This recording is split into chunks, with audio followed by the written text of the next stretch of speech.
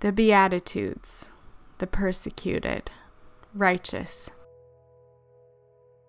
Blessed are those who are persecuted because of righteousness, for the kingdom of heaven is theirs.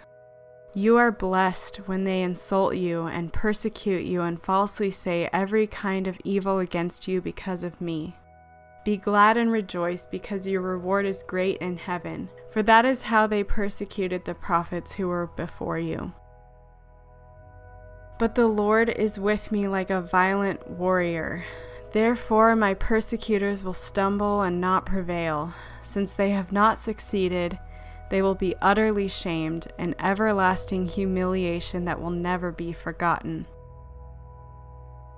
For it brings favor if, because of a consciousness of God, someone endures grief from suffering unjustly.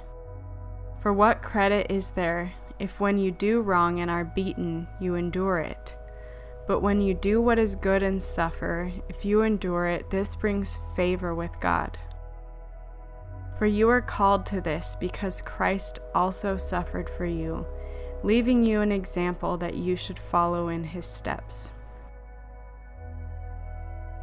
So I take pleasure in weaknesses, insults, hardships, persecutions, and in difficulties, for the sake of Christ. For when I am weak, then I am strong.